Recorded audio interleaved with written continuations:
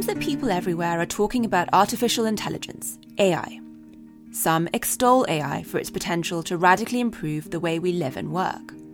Others warn of the grave dangers of AI.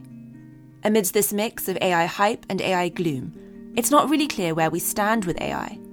How capable is this technology, really? And how harmful or beneficial will it ever really become? According to Gary Marcus, Professor Emeritus at NYU and co-founder of Robust AI, we need to be a lot more skeptical of current promises about AI. In his excellent book, Rebooting AI, Building Artificial Intelligence We Can Trust, he argues that today's AI systems are brittle, cryptic, and unreliable, and can't be trusted to handle high-stakes situations. If we are to build truly intelligent, trustworthy AI, we're going to need to change paths, away from the existing data-driven approaches to AI, towards building robust systems that have common sense and a deep understanding of the context in which they operate.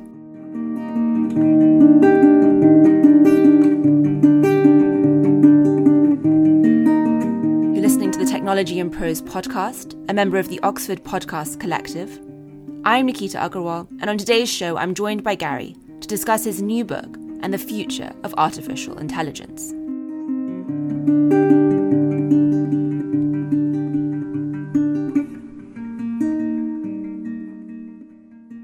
Gary, welcome to Technology in Prose.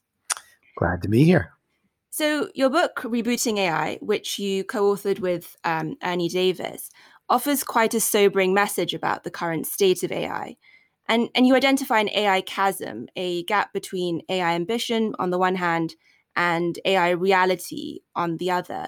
So let's start with these two goalposts, ambition and reality. What is the ambition of AI as a field of research? I think DeepMind expressed it the best. I mean, the strongest version of the ambition. They said, first solve AI, then solve everything else. That might be a slight paraphrase, but that's pretty much what their original motto was. And I think they've toned that back a little bit. But in the heady 2015, 2017 era, when people were completely in love with deep learning, they thought, we'll just collect the data and we'll solve everything. And I think over the last few years, there's been a realization that, hey, AI is actually really hard.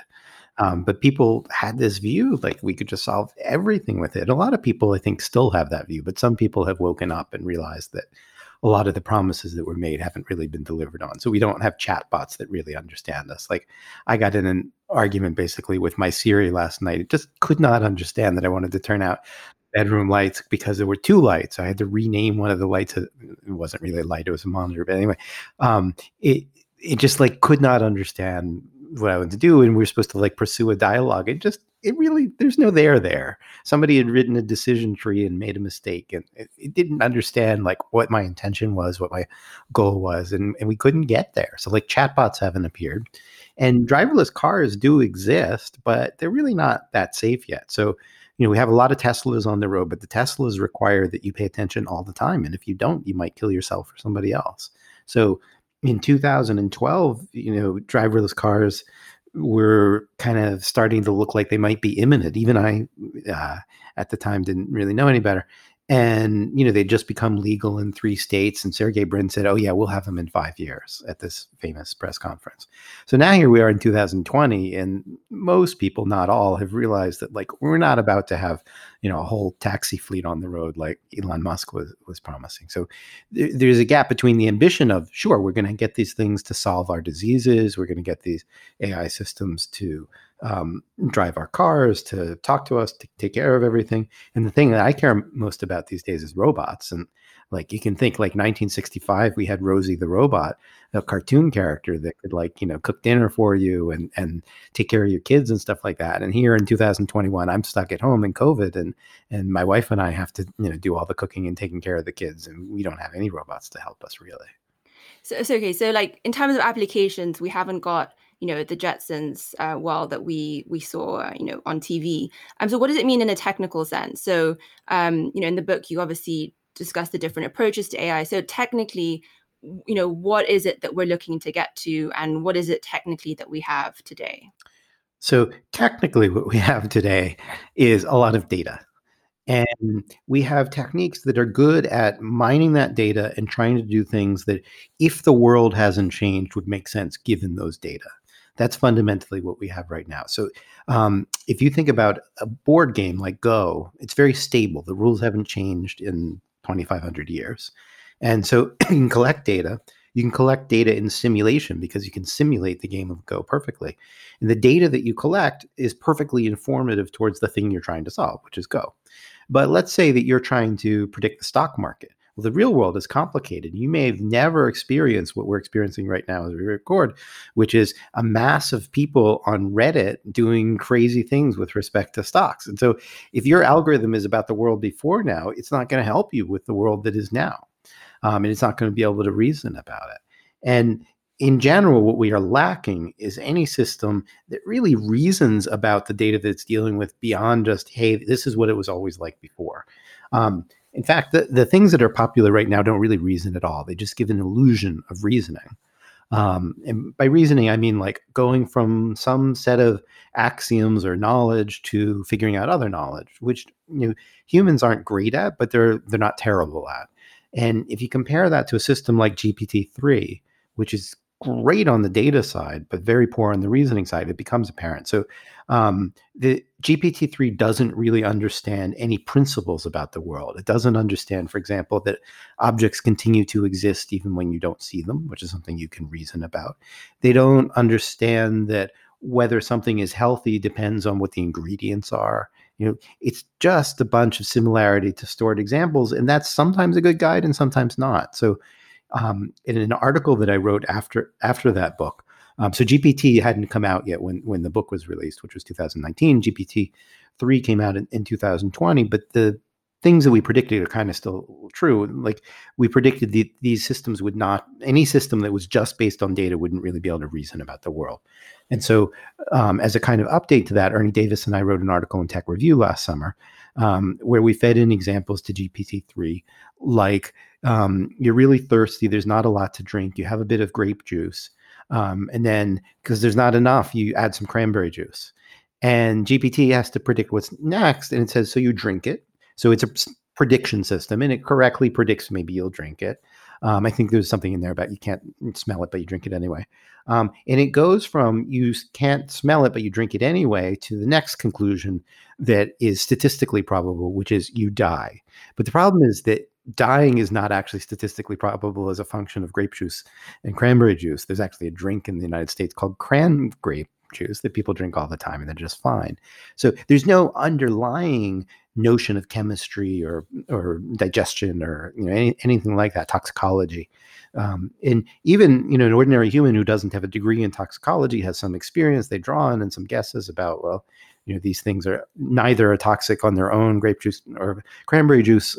They're not toxic on their own, so they're probably not toxic in conjunction. So an ordinary person can make a guess about that even without a PhD in toxicology. But GPT can't make any guesses about that at all. It's just really looking at statistical relationships between words. So another thing that happens is these systems can go down the road that Tay, and then there was another system a few weeks ago, I can't remember the name, but you probably know it, where they get fed in a bunch of racist nonsense. They just spit it back out. They have no notion of an ethical structure, of a just society or anything like that. They're just looking at contingencies between words, and correlations between words kind of dimly reflect the world, but they don't directly reflect the things that we care about in the world. So there's actually, I think, an enormous gap between where most of the effort has gone right now, which is these statistical models, and where we need to go, which is systems that actually have some comprehension about how the world operates. Okay, so the current approach is data-driven, and it sort of comes under this umbrella of machine learning, and particularly deep learning. And so what is it that AI systems are going to need in order to have that kind of knowledge, that basic understanding that you're advocating for? I think there's a few things. The first one is what I would call representational. You need the ability to simply store in a database or something like a database facts about how the world operates. So you need to be able to take in explicit form. If somebody tells you that objects tend to fall, you need to be able to do something with that. If somebody tells you that William Donald Schaefer was the mayor of Baltimore. You need to be able to store that and maybe inquire, well, when exactly do you mean he was the mayor of Baltimore? It turns out it was the 1970s. And then you need to, so first you just need to be able to store facts. Then you need to have context. You can reason about them. So if somebody says, this is an example we have in the book, that Michael Jordan played basketball from, I don't know, 1989 to 1996. I can't quite remember the years, but we'll just make them up and pretend. You need to be able to understand that when I say somebody plays basketball from 1989 to 96, that I don't mean that they played 24 hours a day, 7 days a week, 365 days a year. Not even Michael Jordan, who played a lot, more than, he practiced all the time, but all the time really means like when he's awake and he's not, hanging out with his friends and so forth. So we have a lot of conceptual background knowledge that we use to understand almost every sentence that we use. And that's what's getting missing by just using the statistics is this prior knowledge. I think that people working in AI right now who are not familiar with linguistics or cognitive psychology miss the fact that every sentence that we say is actually context dependent. So if I use the phrase all the time, to stick with this example, what I mean by all the time, actually, I don't necessarily mean it literally. I could, there could be a context where I mean all the time, like Google servers are operating all the time. And you and I both know that means literally 24 hours a day. We also know maybe some of the machines go down and there's a mechanism for bringing them back up. So we have context to help us interpret that sentence. Whereas if I say, I've been working so hard on this robotics project. I feel like I've been working all the time on it. That I'm sleeping in some of that time and I'm probably hanging out with my kids some of the time. I don't mean it literally. So you have this background knowledge and then you can reason relative to that background knowledge. And that's just a totally different paradigm than deep learning. It's not a totally different paradigm than classical symbolic AI, where people actually represented these things explicitly. But classical, sometimes people call it good old-fashioned AI, kind of disparagingly. GoFi has its own problems. The number one problem that it has is actually complementary to deep learning. So deep learning is really good at learning, but poor at representing abstraction and reasoning. Classical AI is good at representing abstraction and reasoning, but poor at learning. So nobody's built a really systematic way to learn all this knowledge. Now, for me, there's a third ingredient missing, and maybe a fourth. The third ingredient that's missing is some kind of innate knowledge. So you can separate this first question, can you learn, from the second question about how much of it is symbolic. Probably some of it is and some of it isn't. Almost anything you look at about the human mind, we use different kinds of information. Some of it's abstract and some of it's, less abstract.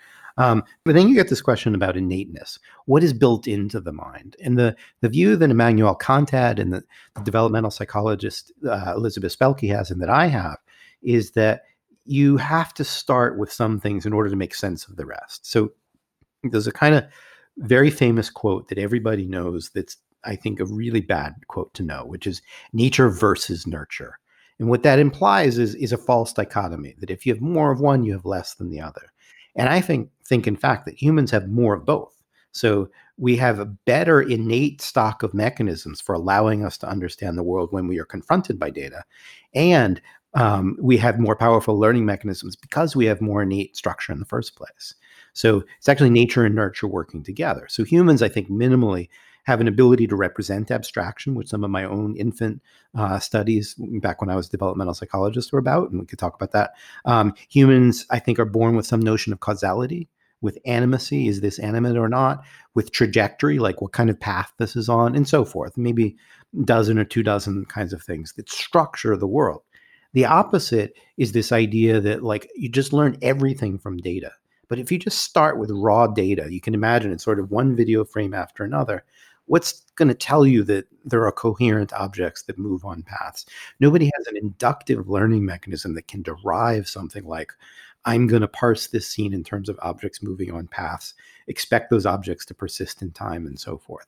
What I think has happened for humans is that we have evolved those over a very long period of time. So creatures that kind of just treat pixels as an unordered mess in the world don't do as well as creatures that had some prior in virtue of genetic mutation that gave them some organization in the world. And there's been steady selection, in my view, in the human history going back to vertebrates in general and so forth, and with further refinement as we became primates, etc., that gives us some basic organization of the world in advance. And correlated with that is, as you'd expect, a lot of our genes are involved in brain development. So, 95% of your genes get expressed, turned on when your brain is developed. That doesn't mean that we wind up with a brain that is hardwired and immutable, which is kind of a straw person view a lot of people have. It means you have a rough draft. And the rough draft of the brain is one that says, okay, I'm going to go learn about, not consciously, but I'm going to go learn about the objects in the world and so forth. But I know there are objects. I'm going to keep records of them over time so I can learn about them.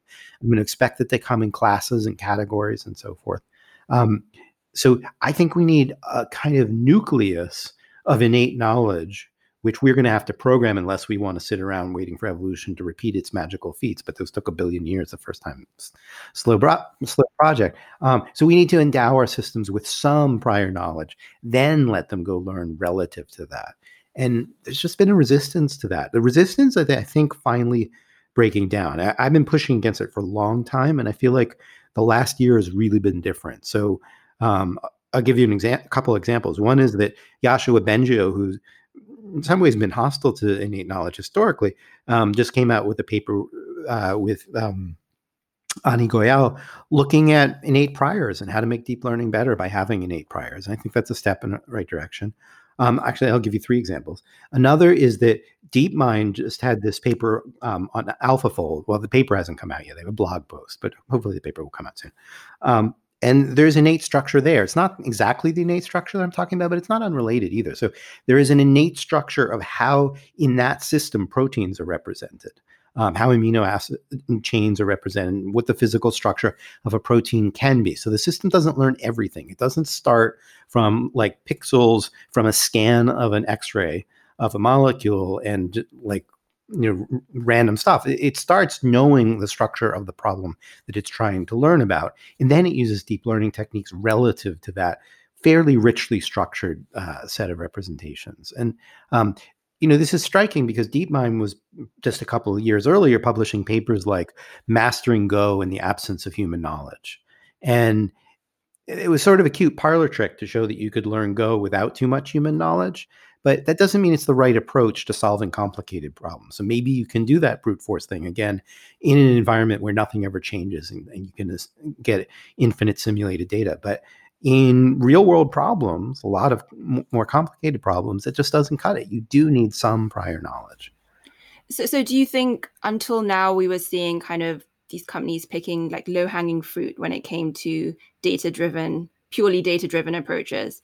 And that they've kind of hit a wall and realized to get to the next level of AI, you do need what you describe as this kind of hybrid approach that mixes sort of, GoFi and deep learning. I think if you look over the last 3 years, that's exactly what's happened. So in January of 2018, I wrote a paper called Deep Learning, A Critical Appraisal. And I made many of the arguments that I'm making right now. And I was savagely attacked by people like Jan LeCun. So Eric Brynjolfsson tweeted that this was a really interesting paper. And, his point should be, basically it was a really interesting paper. And Jan LeCun's response was to say, well, it may be interesting, but mostly wrong. And then he wrote some more detailed critique. And his, Twitter henchmen went after me for months and months and months. Never clear entirely what the argument was.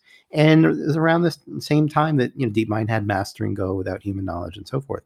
And I think you look at the papers that people are publishing now, and it's like they're acknowledging the extrapolation problem, which we haven't been explicit about, but which is driving a lot of what I was talking about.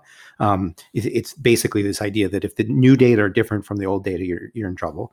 Bengio is now making that central to his arguments.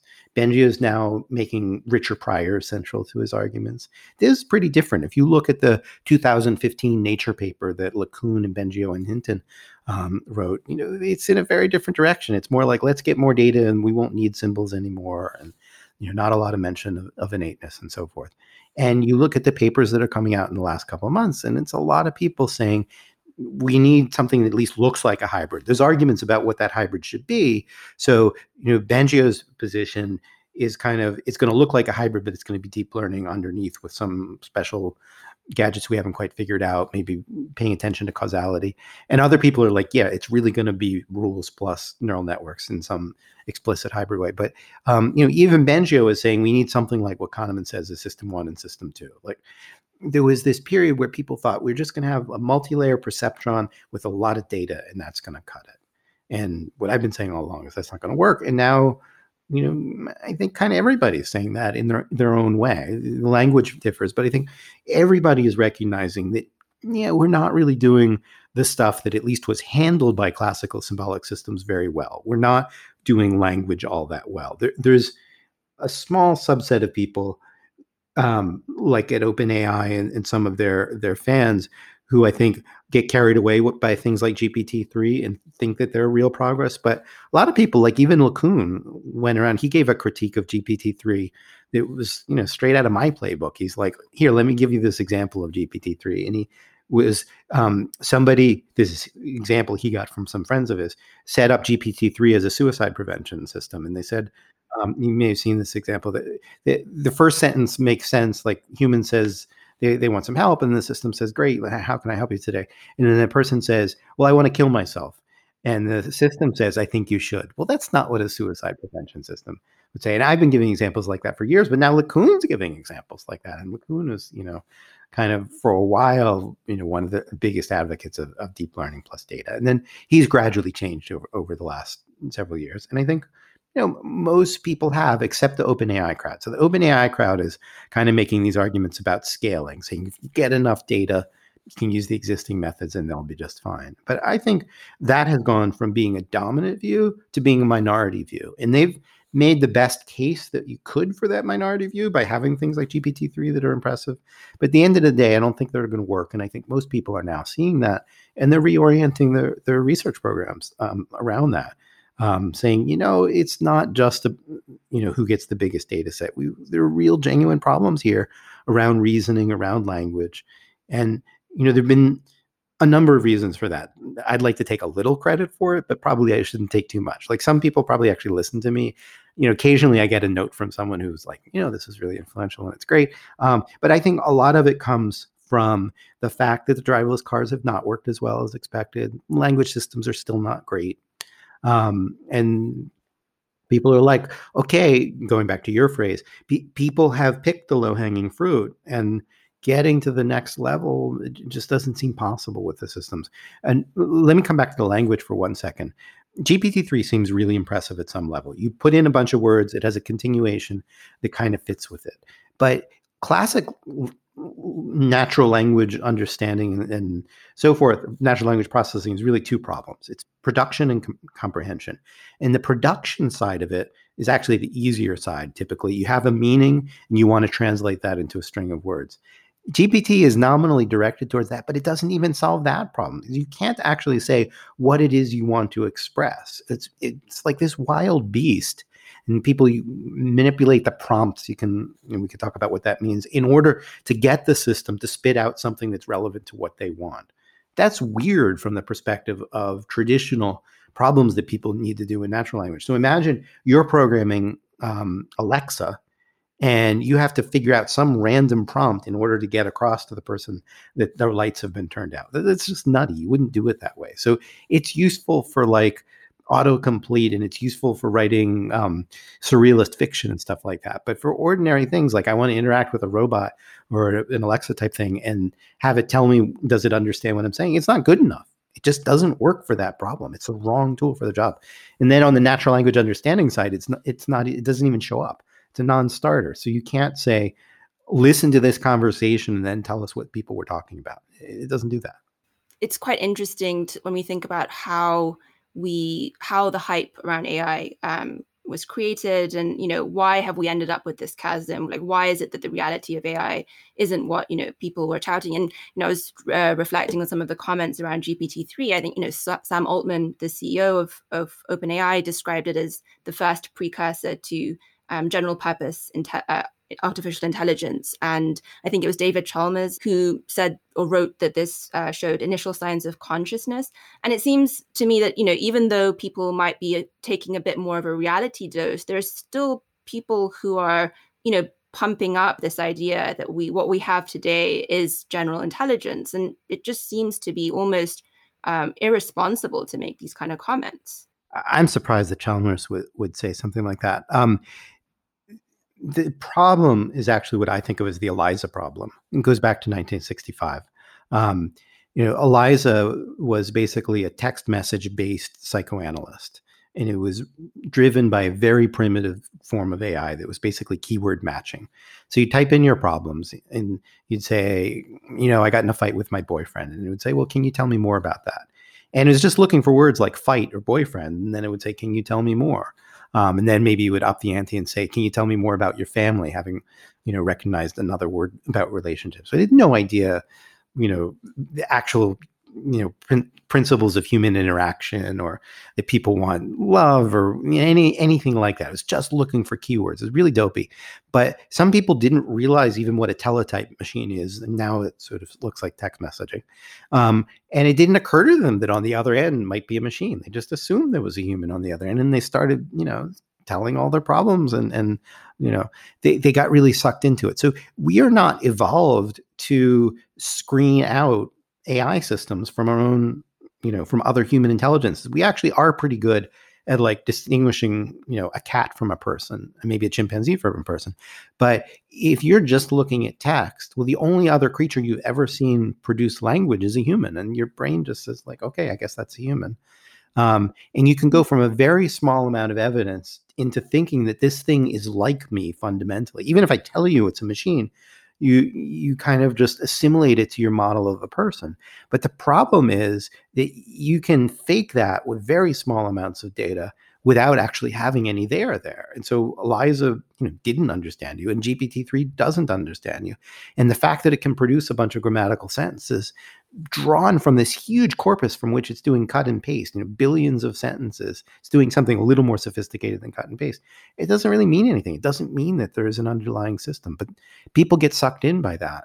We're not set up to understand it. Now I can teach you some tricks so you can learn to recognize these things. Like you could ask it about objects that it can't see, and say, is a telephone bigger than a chapstick? And it probably won't answer it, and then you'll start to realize something's fishy is going on. But in an ordinary, very short conversation, it looks surprisingly good, and people can be charitable. The other thing is, I don't think people realize how misleading a technique cherry picking is. So the Guardian ran an article written by GPT-3, but the reality is that they took 6 different ones and picked the best and so forth.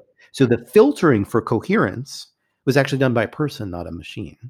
And you see the end product that has been cherry picked, and you think, oh, the machine's so clever, but it's actually, it'd be like me with not that much musical talent randomly banging on the piano for a little while, and then somebody else who's a musician being like, okay, I can use part of that one, and I'll cut it together with a piece of that one. I was reading yesterday about Fleetwood Mac's song, the Chain Song, or whatever it's called.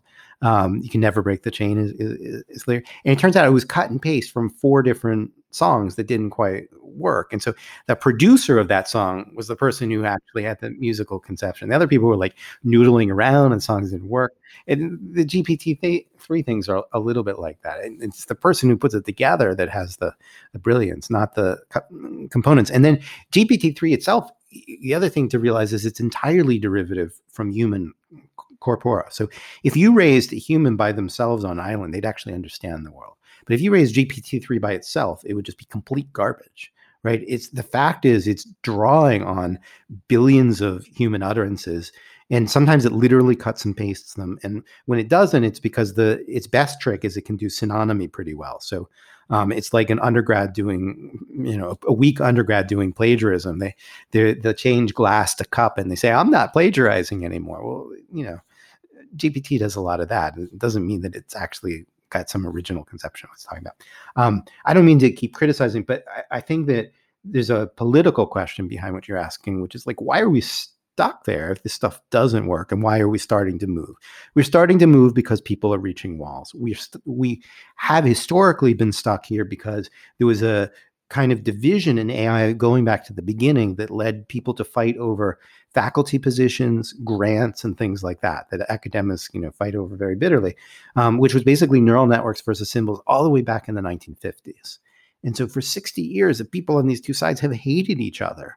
And the reality is we need them to work together. It's a little bit like, Democrats and the Republicans trying to get them to work together. And, problems that require some cross the aisle stuff are tough because people get entrenched in the side that they're on. And I often get painted as being a pure symbolist when I'm not, right? I've told you, I think Go5 by itself doesn't work. But, the dynamics of these things are that the people on the other side, on the neural network side, don't even want or haven't wanted to acknowledge hybrids as a possibility. So they straw man me as saying that, he just believes in symbols, and we already know that that's wrong.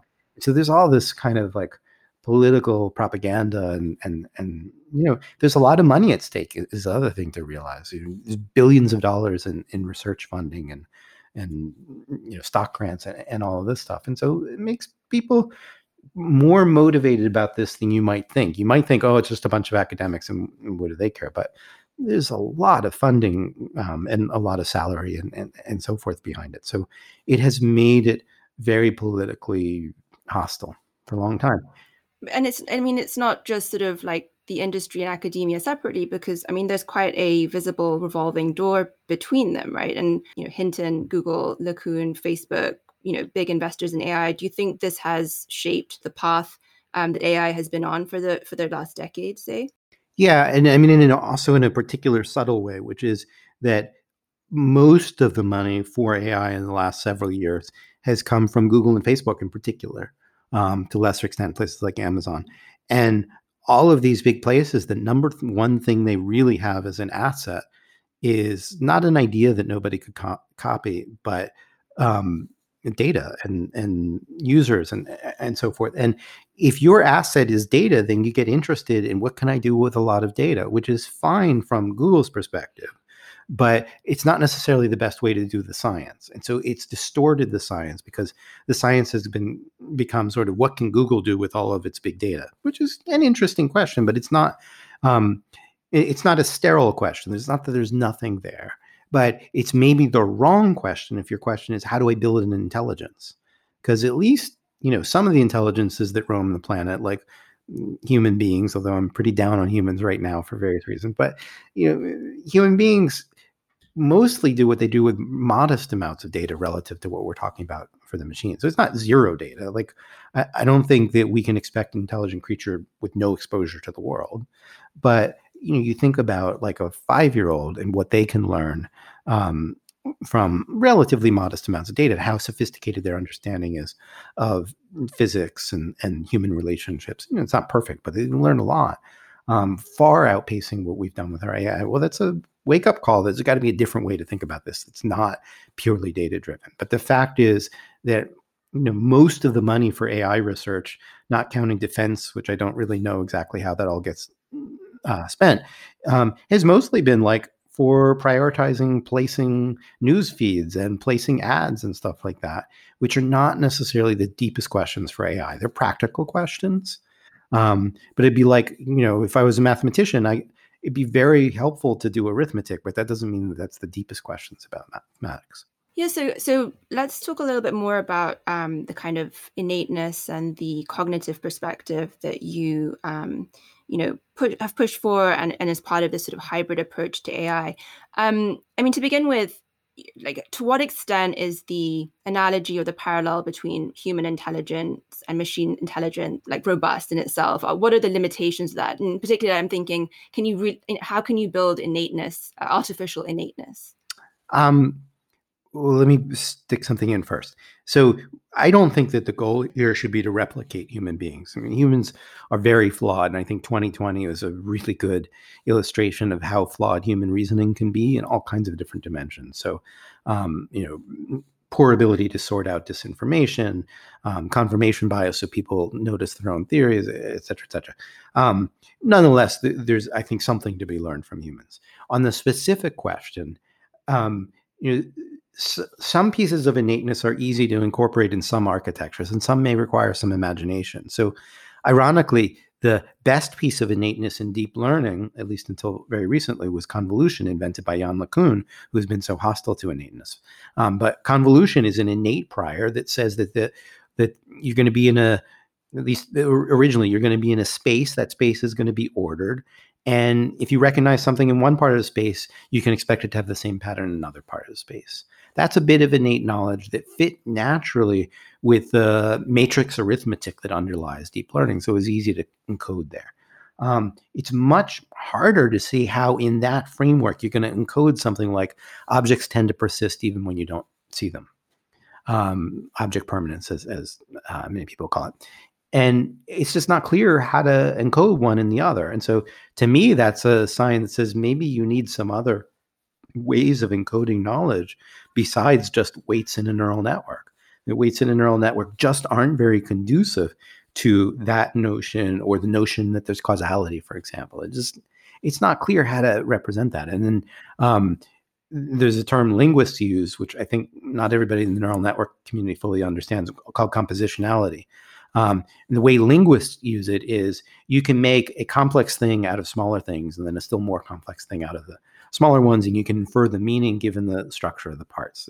This is Frege's notion, the German philosopher of language. And it's sort of standard in linguistics, and it's just not really clear how to represent it in neural networks. And so to me, that's a sign that maybe we need some other tools too, like classic symbol manipulating systems, which represent that all the time. So the folder structure that your Mac or your PC or whatever uses to represent files is a perfectly well-defined compositional structure, and your computer has operations for manipulating. So I can take this folder and put it inside that folder, and everything will go along with it because it's used as a larger structure that encapsulates or encompasses the smaller structures, and it gets moved. And that stuff works perfectly well in traditional computer science. And it's like, why would you want to throw away all those fabulous tools just because you have this other tool? What you really should be thinking about is how I put these tools together. And the symbolic stuff, I think, gives a chance of representing some of the richer priors that we want, if we can get it into a nice framework so that we can take advantage of some of the ideas about learning and being responsive to data and so forth. So this distinction between system one and system two thinking, which is often associated with Kahneman, has come up in these AI debates that you've been organizing in the past couple of years. And in the first AI debate, this was sort of, I think, became quite a visible, takeaway or talking point. But this year, I think there was some kind of qualification that Kahneman made to maybe the sort of rulelessness of system one thinking. Could you just talk a little bit about how useful or not this analogy really is? So I loved Kahneman's remarks at the debate. It was one of the highlights. The point that he was making is, now we're just talking about humans, not AI systems. But if you look at humans, it would be tempting to say, okay, system one, this kind of reflexive thing, is kind of like a neural network, and the classic neural network doesn't have rules and symbols. I call those eliminative connection systems. And system two looks a lot like it's manipulating rules, and like it's the kind of stuff that you use in formal reasoning and formal logic. And the point that he made is it's not as simple as that. So even what we think of as system one, that's reflexive and so forth, is actually more sophisticated than some of the neural network systems that we have now, and actually does seem like it can take on board a fair degree of abstraction and so forth. It does whatever it does very quick. Maybe it's not as flexible about how it does it, but there's probably rules there. The way I think about it, related to his point, is that a lot of language seems to be kind of system one in the sense that it's reflexive, it's automatic. It actually, like, to teach a child what an adverb is complicated. Like, it's not obvious to us as ordinary human beings. So it's kind of system one-y kind of stuff that certainly looks like it's governed by rules. That, you can learn a rule, like I can stick any adverb here, and you can start putting in new adverbs, and you can derive the meanings of things. And so I think there's plenty of reason to agree with the point that Kahneman made, and to think that system one actually itself uses multiple pieces. And I'll give you a further thought on that. My graduate work was with Steven Pinker, and what we were working on is a very narrow question, about as narrow as I can imagine, which was how do children learn the past tense of English verbs? And you've got some that are irregular and some that are regular.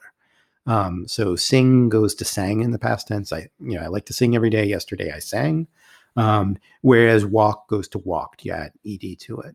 And the conclusion that we came after, lots of work, part of which was my dissertation and some other students' dissertations and so forth, was that there were actually two systems just involved there and a principle for mediating them. So we argued that the irregulars looked like a neural network of the kind that was there and kind of the predecessor to deep learning. Deep learning didn't have that name yet, but they were kind of proto deep learning systems. They were one hidden layer instead of many.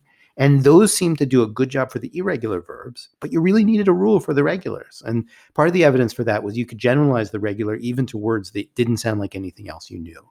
So for an adult, I can say, I love rouge. I love putting rouge on my face. Every day I like to rouge. Yesterday, and then you fill it in. Yesterday I rouged. Well, that doesn't rhyme with another word, right? You can figure out because you have this, what we call default rule that you could use generally. And so the point is that's like a super narrow corner of English. And yet even there was evidence, even the youngest children that we could, or almost youngest children we could look at, by the time kids were about 2.5, they had learned this rule and they were already using the rule differently from the associations they were, sort of neural network-like associations that they were using for the irregulars. So it would be no surprise that in System 1 as a whole, that of course, these tools get used over and over again. It's sort of like if I were looking at a house and I discovered what a screw was and what a board was, I'd be super excited, but that wouldn't really mean that I knew everything about it or that there was one part of the house that was only boards or one part that was only screws, right? You're going to put these things together in patterns and you're probably going to want, to have nails and you're probably going to want concrete and you're going to want, fiberglass insulation. There's actually going to be a lot of things that can get reused in different ways depending on which room you're making and what kind of building.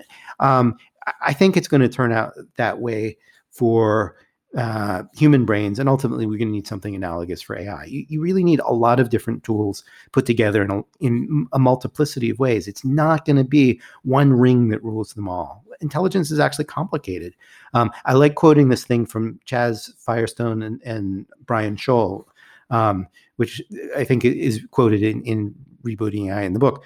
It's something like, cognition is not one thing but many. I don't remember their examples, but it's sort of like, part of it is vision, part of it is reasoning, part of it is putting those things together in different contexts and so forth. And it's just a mistake to think for more than a minute that any homogeneous solution to intelligence is going to work because the problem itself is so heterogeneous. And I think it's also a mistake to think that in any macro level system, like parsing a sentence or playing a guitar, that you're only going to use one mechanism. Even, like take guitar, like you've got motor control, but also like if you're reasonably sophisticated, you have some understanding of music theory and understanding the relation between the notes and how they fit into a scale and, how you're thinking about the rhythm. And so, there's a whole bunch of things just going into the act of playing guitar, which I wrote a book about at one point. Almost any interesting activities is going to require the coordination of multiple components. And, AI should be partly about how we coordinate many things rather than just what those individual components are, I think. And so is this an approach to building AI that you're using in your new company in Robust AI? In part. So, we are certainly interested in, first of all, having a broad set of mechanisms rather than one. We don't think there's one single mechanism. And we're interested in how to coordinate all of those and get the most out of them. We think that you're going to get intelligence out of taking the best available tools and putting them in the best possible way, rather than being doctrinaire and saying, I like this one the best and I'm going to run with it. Like, we just don't think that that's plausible. Gary, thank you so much for coming on this show. It's been great chatting to you. Great to be here.